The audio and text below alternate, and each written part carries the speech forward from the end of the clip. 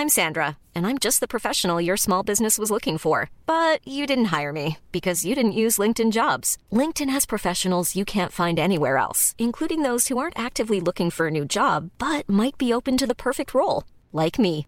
In a given month, over 70% of LinkedIn users don't visit other leading job sites. So if you're not looking on LinkedIn, you'll miss out on great candidates like Sandra. Start hiring professionals like a professional. Post your free job on linkedin.com/people today.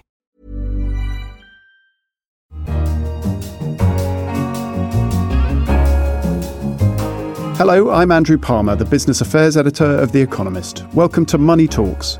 Coming up on the programme, can't see it, can't hear it, but it could bring your company down.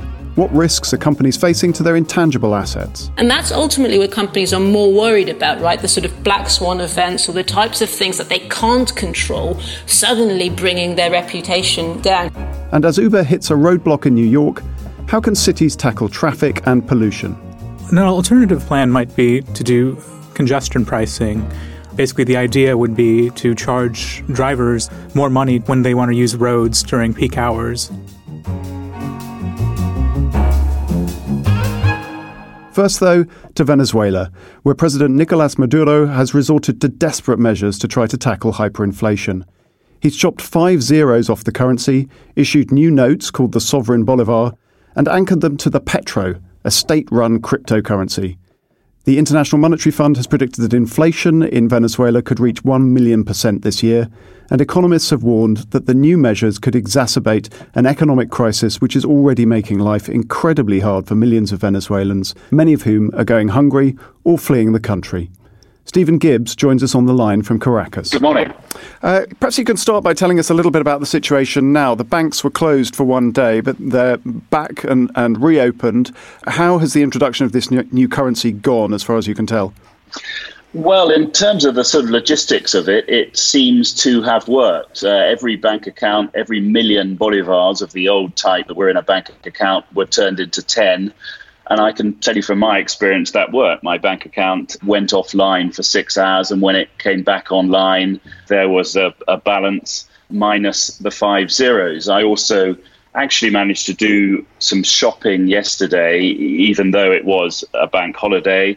A few shops were open, and they were taking this new money. And of course, all the prices were also reduced, removing the 5 zeros from all the prices.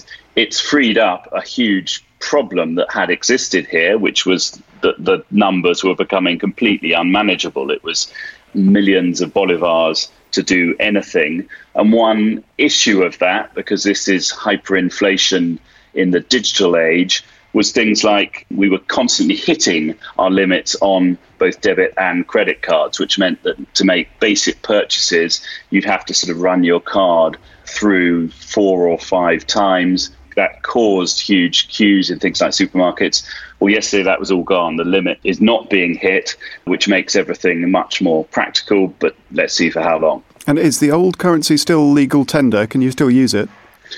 Yes, that's an additional confusion. The Maduro government has repeatedly had a problem in printing enough cash, most of which actually it buys from suppliers abroad. So it's failing to sort of completely replace the old currency with a new one. So the two run in parallel, and that's incredibly confusing because both of the notes from the old type and the new type look extremely similar. In fact, the new one doesn't even mention that it's a sovereign Bolivar as opposed to a strong Bolivar, the name of the old one. Now, Mr. Maduro dangles this as a solution to Venezuela's ills, and the million Bolivar question is whether it is going to enable the economy to regain stability. What's your sense at this very early stage about whether this helps Venezuela? I don't think the knocking the 5 zeros really makes any difference. It just makes the sum simpler in the weeks ahead. But will it stop hyperinflation?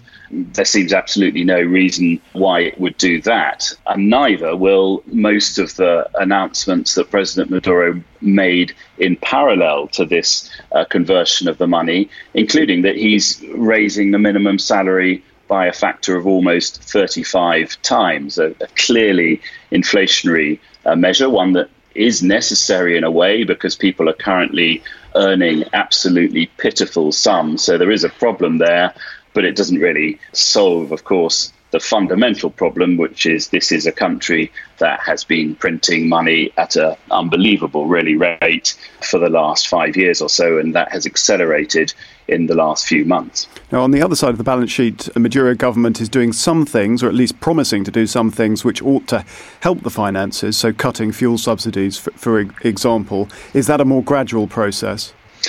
Yes, that was the sort of headline grabber, that this country that has ludicrously cheap petrol, which is effectively free, was going to change that. Definitely a gradual process. I actually went to fill up my car yesterday. I paid with the old money and the old price, which is a fraction of a penny to fill up an entire car. The petrol attendant said as far as he was aware, it wasn't going to be until the 20th of September that they would begin charging even in the new currency, which would put prices up by adding 10 zeros effectively to the price. So what we're hearing from within the government is that there's a degree of dispute about how they roll this out. And one test of how much confidence people will have in the new currency is going to be whether a black market, an unofficial exchange rate, starts to show up a gap with the official exchange rate. Can you see that already happening?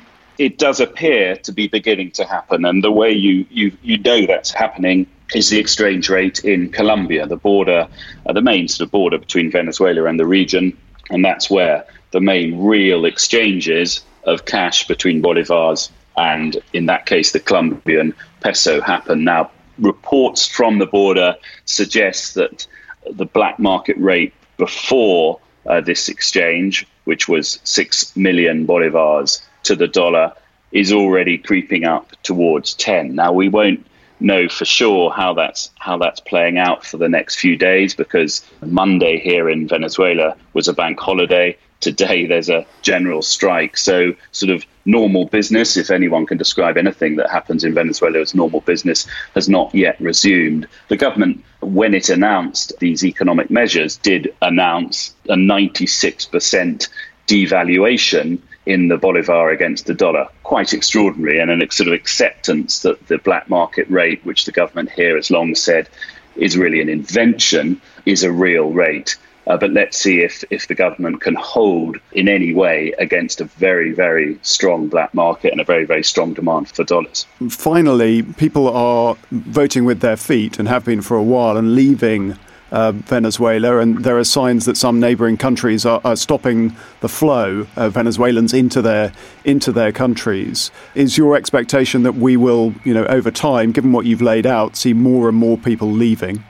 Yes, I mean, unfortunately, there's very little reason for people to stay, and the more that leave, the more sort of connections people have to leave. Against that, there is a sort of concerted effort, it really does seem, by the government in this region to make it a lot more difficult for Venezuelans just to travel. One of the ways that Venezuelans have been travelling, a lot of them travel without passports. Why do they do that? That's because it's almost impossible, amongst many of the other shortages in this country, to get a new passport without paying a pretty substantial bribe. So there are restrictions on people leaving, but no, the incentive for people to abandon this country, however difficult and painful that is, I'm afraid still exists, and appears that pressure is going to increase. Well, I'm sure we'll talk to you again shortly just to find out how the situation is unfolding. Stephen Gibbs, thank you. Thank you. You're listening to Money Talks from The Economist. Next up, over the past decades, what makes up the value of a company has shifted from tangible things like ships and buildings to more invisible and intangible things like intellectual property or data or reputations. And keeping those things safe from attack or external events is becoming more of a priority. To learn more, I'm joined by Sasha Nauta, our finance correspondent. Hi, Sasha. Hi. OK, let's try and make this as concrete as possible for people. So when we think about an intangible risk, what does that mean in practice? So to understand what intangible risks are, let's quickly go back to intangible assets. So whereas tangible assets can be seen and touched and are quite easy to value or measure, intangible assets are much harder to get your hands around, and simply put are non-physical assets, as you said in the introduction. So intangible risks are risks either to such assets, so for example the loss of data, customer data, or risks caused by such assets, either to other intangibles such as a company's reputation or to just normal physical assets. So a hack, for example, that's probably the thing that people sort of most associate with this area, some kind of cybersecurity breach. But if we widen the lens a little bit, when you talk about a risk to a reputation, what kind of incidents are you thinking about there?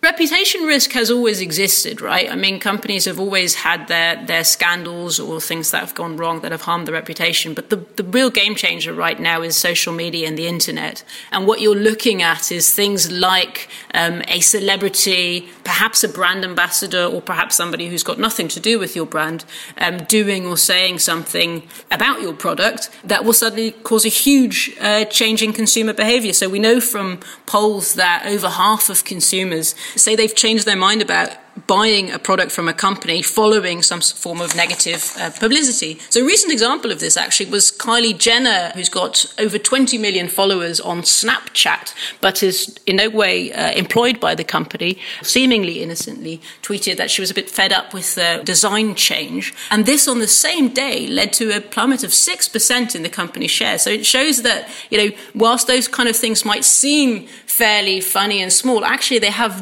real impact on companies' value. So you're describing a world in which there are lots of these non-physical risks, lots of ways in which companies can get hurt by them materializing. Normally, insurance steps in at this point and protects firms against such risks. How has the industry made progress in protecting against those kind of risks? The industry will recognize that intangible risks exist and usually will steer the conversation straight to cyber risk because that's sort of their comfort zone. That's the area that they understand relatively better than other parts of intangible risks. It's also the area where they're probably selling most products right now and seeing most growth. But once you start looking at other types of intangibles, some of which are connected to cyber, some of which are really on their own, as we've just been discussing, there's a few quirky, niche-specific exceptions, but on the whole, the industry hasn't really been getting to grips with these risks, never mind the types of products that they require. So if I can build on reputation for a second, quite a few insurers have offered and still do offer basic sort of reputational harm insurance. But what that would cover, for example, is if the brand ambassador that you have hired misbehaves and does something that can be directly linked to a fall in profits, that would be covered. But something external, like Miss Jenner, who we just discussed, wouldn't be. So the types of, and that's ultimately what companies are more worried about, right? The sort of black swan events or the types of things that they can't control suddenly bringing their reputation down. So on the whole, the industry is playing it really quite safe and sitting back a bit on quite a lot of these risks, partly for understandable reasons, but it does mean that you have this huge gap of uncovered risk that's left on the table. And the conventional way to kind of price these risks is for an insurer is to look at how often bad things have happened in the past, work out from that how often bad things are likely to happen in the future, and price a policy accordingly. You can do that to a certain extent with these kind of risks. Can you? But presumably it's harder. Yeah, no, exactly. You've hit the nail on the head. I mean, ultimately, insurance is a backward-looking industry. As in, and I don't mean that as having a go at the industry, but they model their products on historical data. That's their big treasure trove. And ultimately, this is asking them to look forward to do predictive analysis, etc. So that it's harder, everybody will agree on. However, whilst there are lots of new risks, many of them coming from sort of the digital revolution, there are also lots of possibilities and opportunities that come with huge amounts of data and much more clever data analytics and computing tools that are now available. The more forward-looking insurers are, again, looking at more intelligent ways or more creative ways to model these risks, if not perfectly, at least trying to get a better sense of it. Can we just end by thinking a little bit about the sort of consumers, people like you and me? So, we can see how this is of interest to insurers and potentially to companies. Why does this conversation matter to us, to ordinary people? So it's relevant to people like you and me, particularly if you think of our data. So we give our data, or we lend our data, to lots of companies out there. And at the moment, data breaches are going up year by year at quite a staggering rate.